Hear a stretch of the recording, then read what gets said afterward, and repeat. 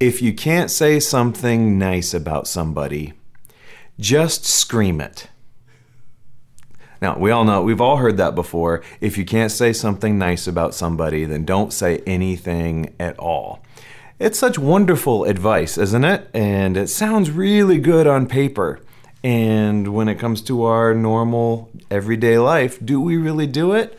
I think most of us are pretty good at that, for the most part.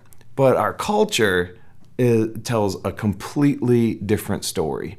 As I was reviewing our passage that we're going to be focusing on today, I kept thinking about in my early 20s and the advice I got about entering into the entertainment industry. I really wanted to be an actor or a camera person or anything having to do with film or television or theater.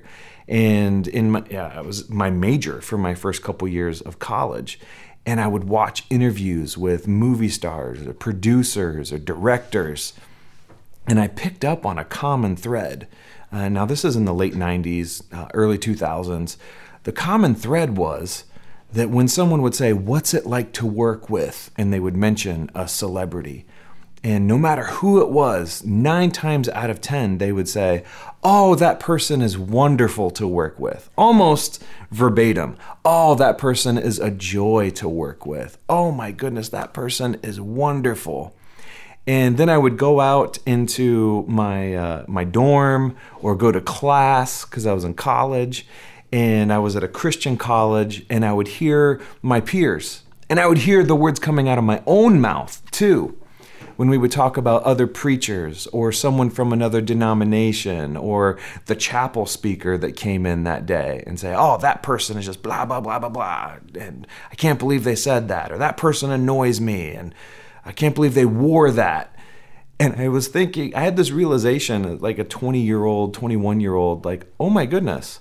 Like, there's people in Hollywood, like the big bad Hollywood, and they are publicly talking about each other. I don't know what they did in private, but the words that were coming out of their mouths about their peers were overwhelmingly more positive than the way my own Christian brothers and sisters talked about other Christian brothers and sisters. And I was convicted, but also thinking like, oh my goodness, and the whole world is watching us. If they're listening to our sermons, or there was no social media back then, but if people are listening to the words that are coming out of our mouths, what kind of an example is that to the world?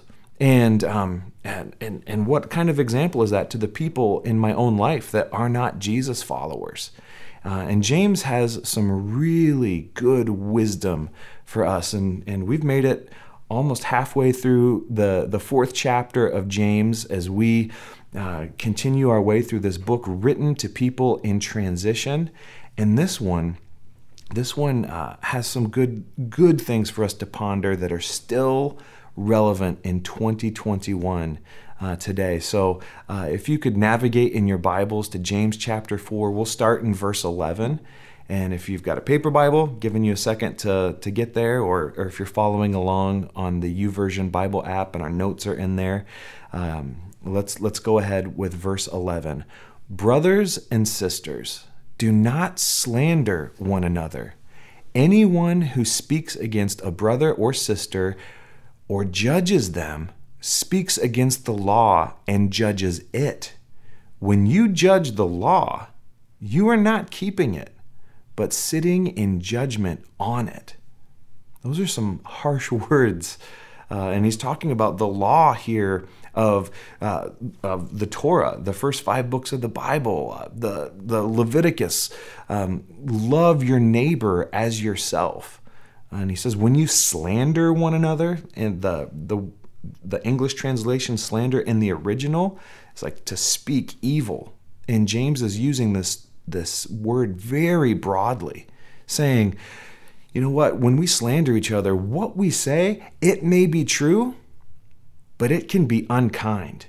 We can be right in the wrong way. It may be questioning authority. It may be canceling out our brother or sister's good work by just backbiting and politics and unhealthy water cooler talk. And it's very threatening. That kind of thing is very threatening to the unity of the church. And the tense he's using is this word slander. It tells us that the people were actually in the habit of criticizing one another. James isn't just saying, oh, hey, watch out. If this comes up, it's a temptation, it's a slippery slope, watch out. Like, he's confronting an already ingrained habit among the church, brothers and sisters there. And here James is saying, no, watch out.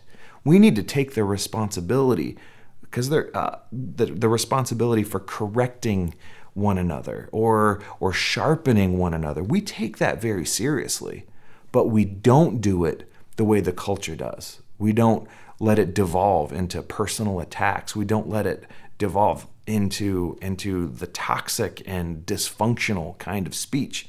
Because already in the first 3 chapters, James has warned us, like, the power of the tongue is something we don't mess around with. Like, we have to be careful, because the devil wants control of that thing, and it can set a fire. It can start a cancer that goes throughout church, throughout a community. So be very, very careful. Yes, brothers and sisters, I think James would say to us today, like, we do have a responsibility to speak the truth, but let's make sure we're doing it in the right way. And don't get into the habit of criticizing one another.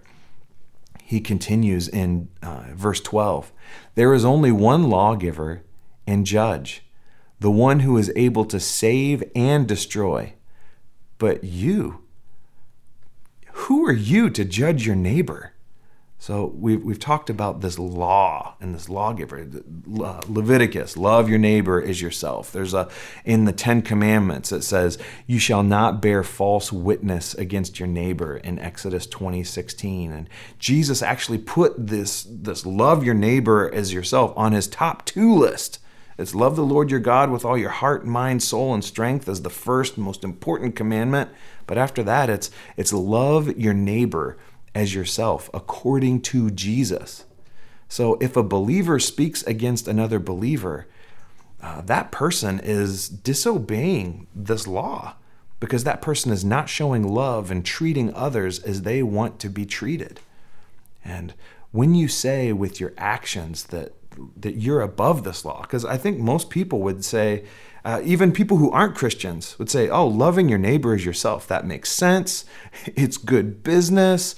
It, like, on paper, treat others how you want to be treated. Absolutely. But how many people, it would be excusable, I would think, in my mind, to, if you haven't said yes to Jesus, to say, well, that works on paper, but that doesn't work in the cubicles or in the boardroom, or that doesn't work when I'm trying to cut a good deal. It doesn't work in politics. It's a nice standard, but it's okay if I step away from that. And if you and I are honest, even as believers, sometimes that thinking can creep into our mind. Like, yes, it's a commandment. Yes, Jesus says it's the second most important commandment, but every now and then we can just kind of like put it to the side and say, okay, that's good for everybody else, but for me in this situation, I'm just going to give it to somebody or talk behind somebody's back.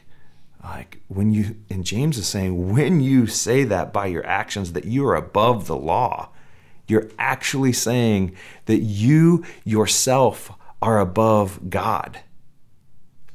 That's heavy. That's weighty, because a rational person would never say, "Oh, I'm gonna judge God. I'm going to judge God's laws." Like, that's a really big deal. And in the culture that you and I, flashing forward to today and this time, like, we're inundated in a culture of slander. If you watch the media, and I don't keep up with Hollywood as much as I used to, but I'm sure celebrities are getting into public fights. I hear that every now and then, a lot more than they used to. Like, we're surrounded by a culture of slander. And during the lockdown, the beginnings of the lockdown, when things were heating up, when it came to COVID, when it came to the election cycle and race relations, and things aren't perfect by any means, but right when things when I was noticing things are really heating up and noticing this culture of slander and left versus right, Christian versus non-Christian, all kinds of ways people were putting their identity in the wrong place, and discourse in general I was noticing it was really getting on the super freeway towards being toxic and slanderous. I got this great advice from my pastor, Bishop Perry Engel. I have a pastor. And I was like, how do we engage with our brothers and sisters and discerning what is right for this church? How do we engage with the world? And he gave me these principles to just kind of filter the words that are coming out of my mouth. And he talked about leading with principles, like doing our best to direct discussions on focusing on principles and policies rather than on people and personalities, and avoiding partisanship.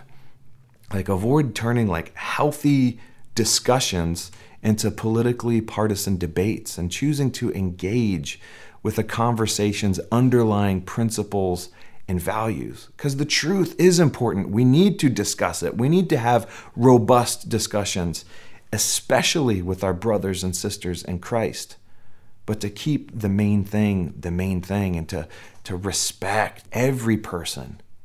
And when we feel like the little warning sign, maybe a yellow light or a warning flag in our heart, when we're starting to insult, starting to label people, stereotype people, name calling anyone with whom you disagree, like back to high school. When someone's mom comes into the conversation, it's already devolved and you need to take a time out and regroup. Like instead, we need to respect every person as an image bearer of God. And of course, especially people outside of the faith, we need to be very cognizant that this is a person that needs to experience God's love. And then for our brothers and sisters in Christ, when we're having a robust conversation or tempted to talk about them and they're not in the room, like they deserve the honor that's just right there and attached to being created in God's image. And for us to be consistent and strive to consistently be principled when encountering all the complex moral issues that we face, and be guided by the scripture and our understanding of what Jesus actually taught, and to be a peacemaker, like to regard ourselves as a reconciler, an ambassador. We represent the living God, and how we talk to our brothers and sisters in Christ, like the world is watching, whether it's online or we're in a conversation just face to face. Our identity as Jesus followers it's tied up in being a reconciler, an ambassador, and peacemaker.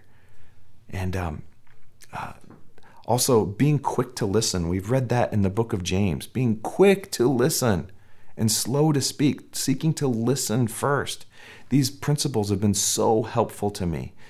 To always, again, back to Jesus' commandment, love our neighbor as ourselves, to have the marginalized on our mind.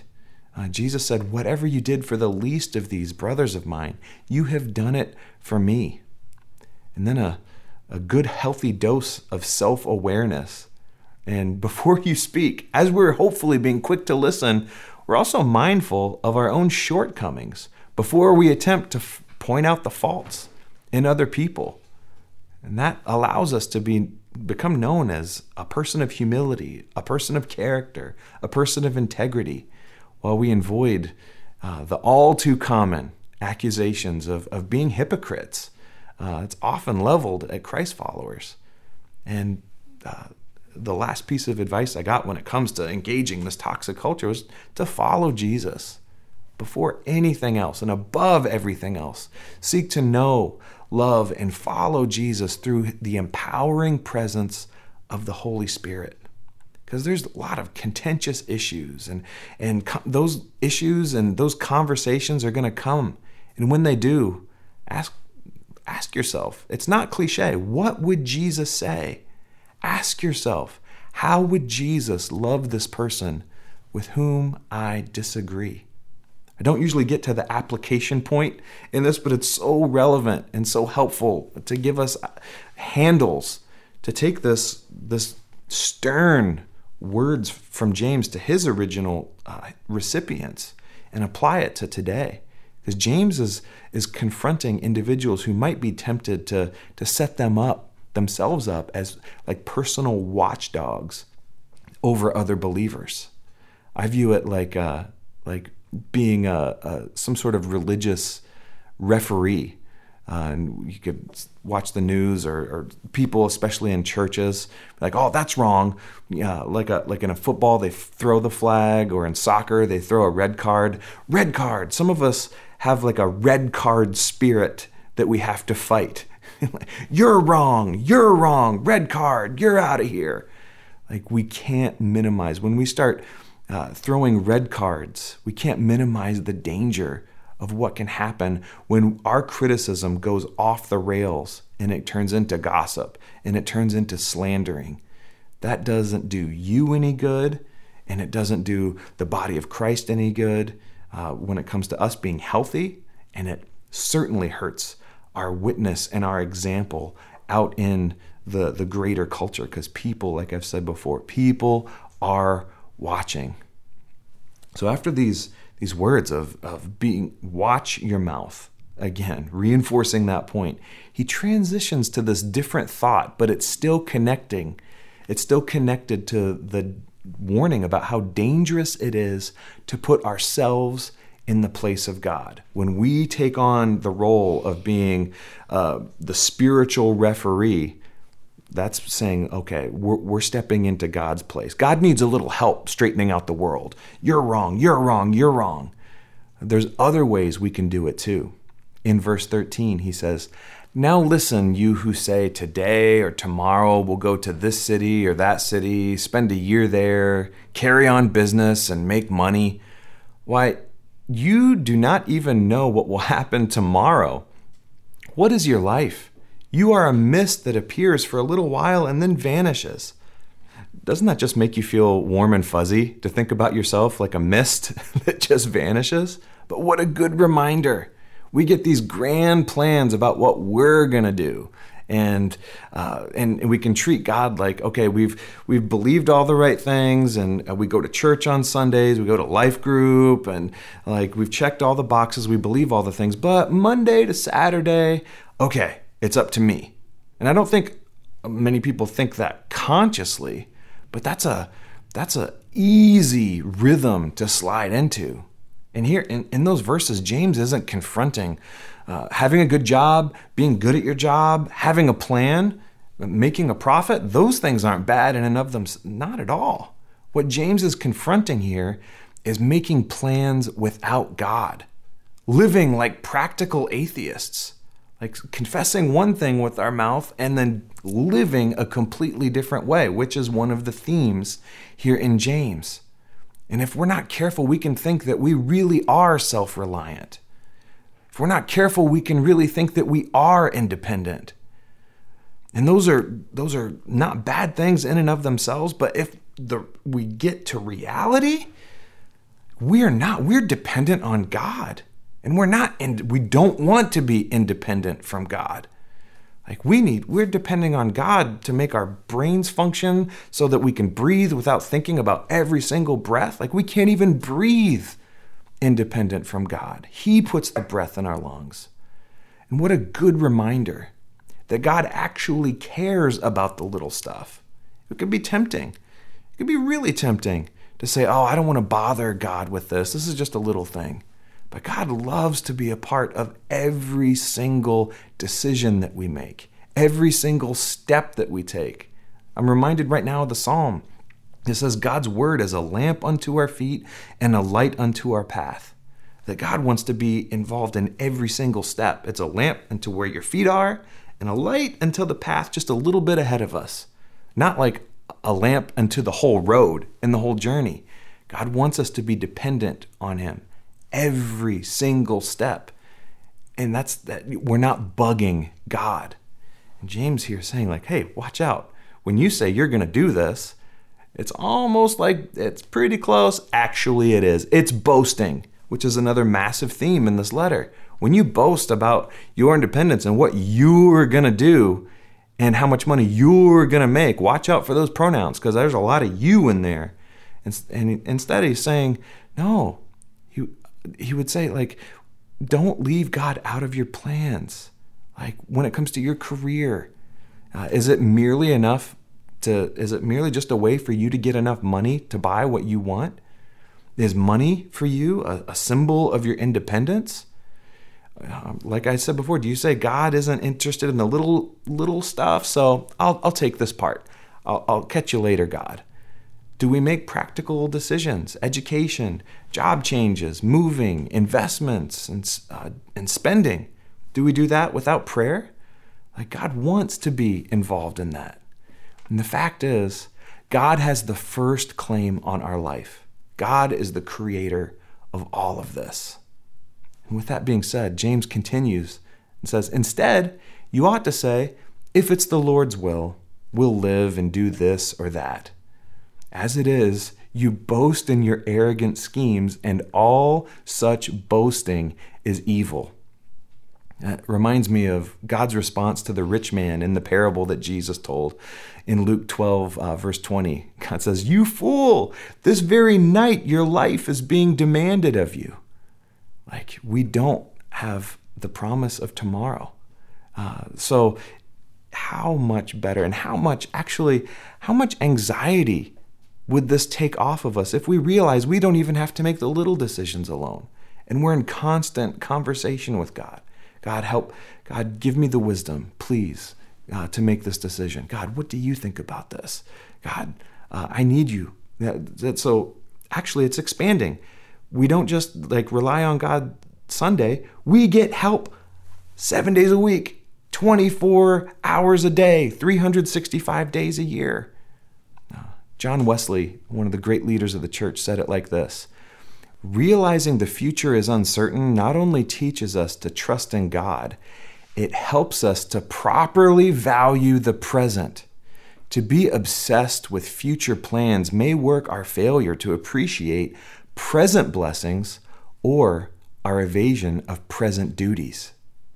John Wesley would agree with James as saying, it's more than just saying, if God wills it, and then going off and executing our plan. And now it's not just something that comes out of our mouth.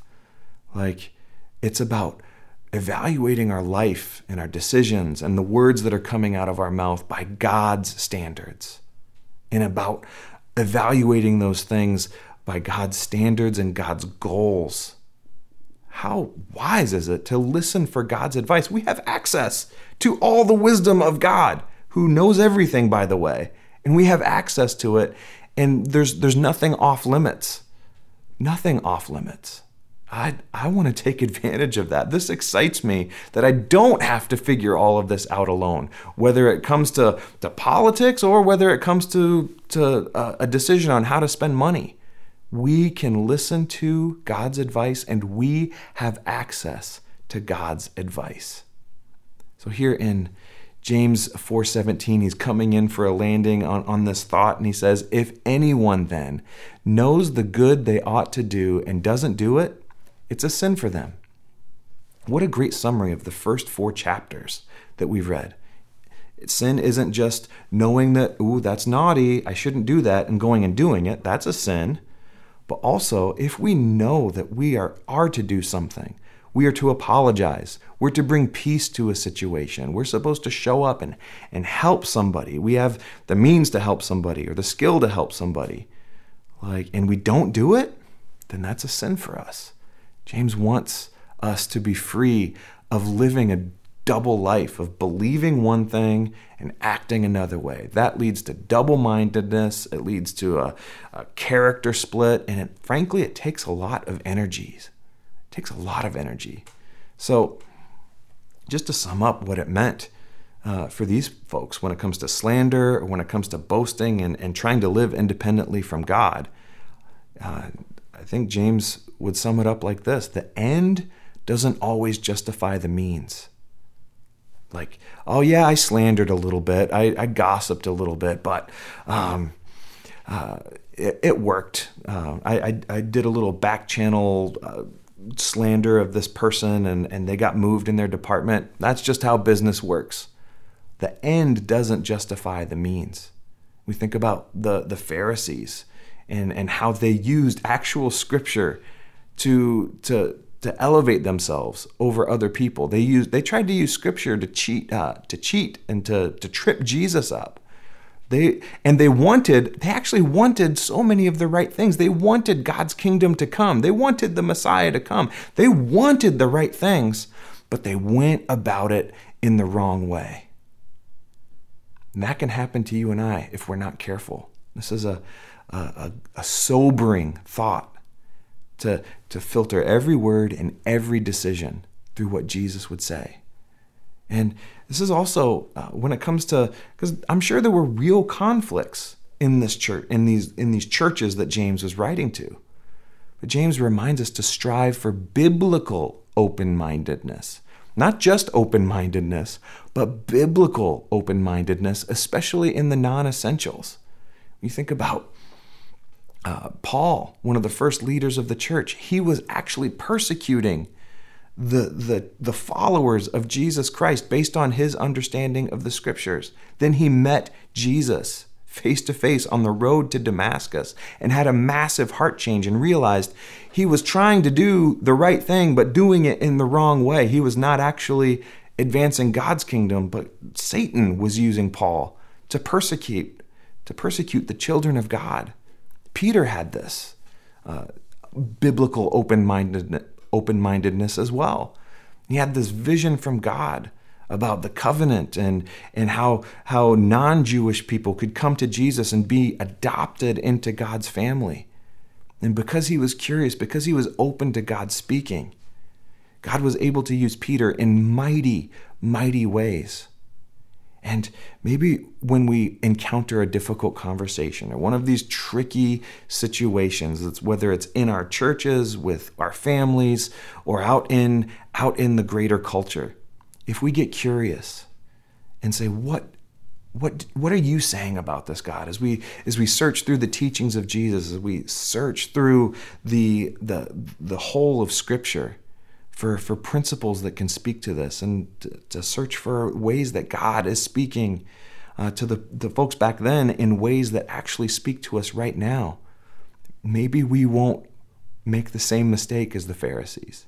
Maybe we can actually be a voice of truth, a voice of beauty, a voice of goodness, of everything that's pure and true and right, and we won't miss it. And just a reminder to keep our integrity intact by realizing that we're not God. It's funny, as I look through these scriptures, there's so many reminders, whether it's taking the Sabbath and keeping it holy, or just this reminder to continually depend on God for all of our decisions. It's a reminder that we're not God. You are not God. Have you been trying to do it alone? Have you been trying to figure out your problems by yourself? They're bigger than you. Maybe it's a hurtful habit. Maybe it's an unhealthy thought problem that you have. Maybe it's a situation in your life that is bringing you so much anxiety or hurt or pain or trauma. And you are right when you say it's bigger than you. But the good news is you do not have to figure it out alone. In the first chapter of James, he says, if you lack wisdom, ask, and God will freely give it to you. Let's not put our trust in worldly things. Let's not put our trust in the way the world works and then boast. Like, sometimes if we're doing it that way, the worst thing that could happen is for our plans to turn out right and think, look at what we did.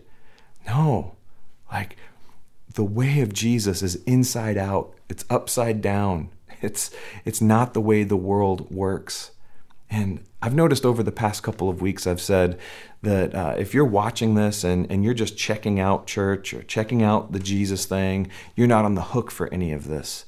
But I want to make it clear that there's a wide open door and an invitation just for you to live this life, to try it out, to live this upside down countercultural way and say, maybe I've been doing things the way that everyone around me is, but there's a different way for me to do this when it comes to the words that come out of my mouth, of trying to fix problems or fix disagreements. I've been doing it the slanderous way and getting involved in personal attacks or just trying to do things on my own.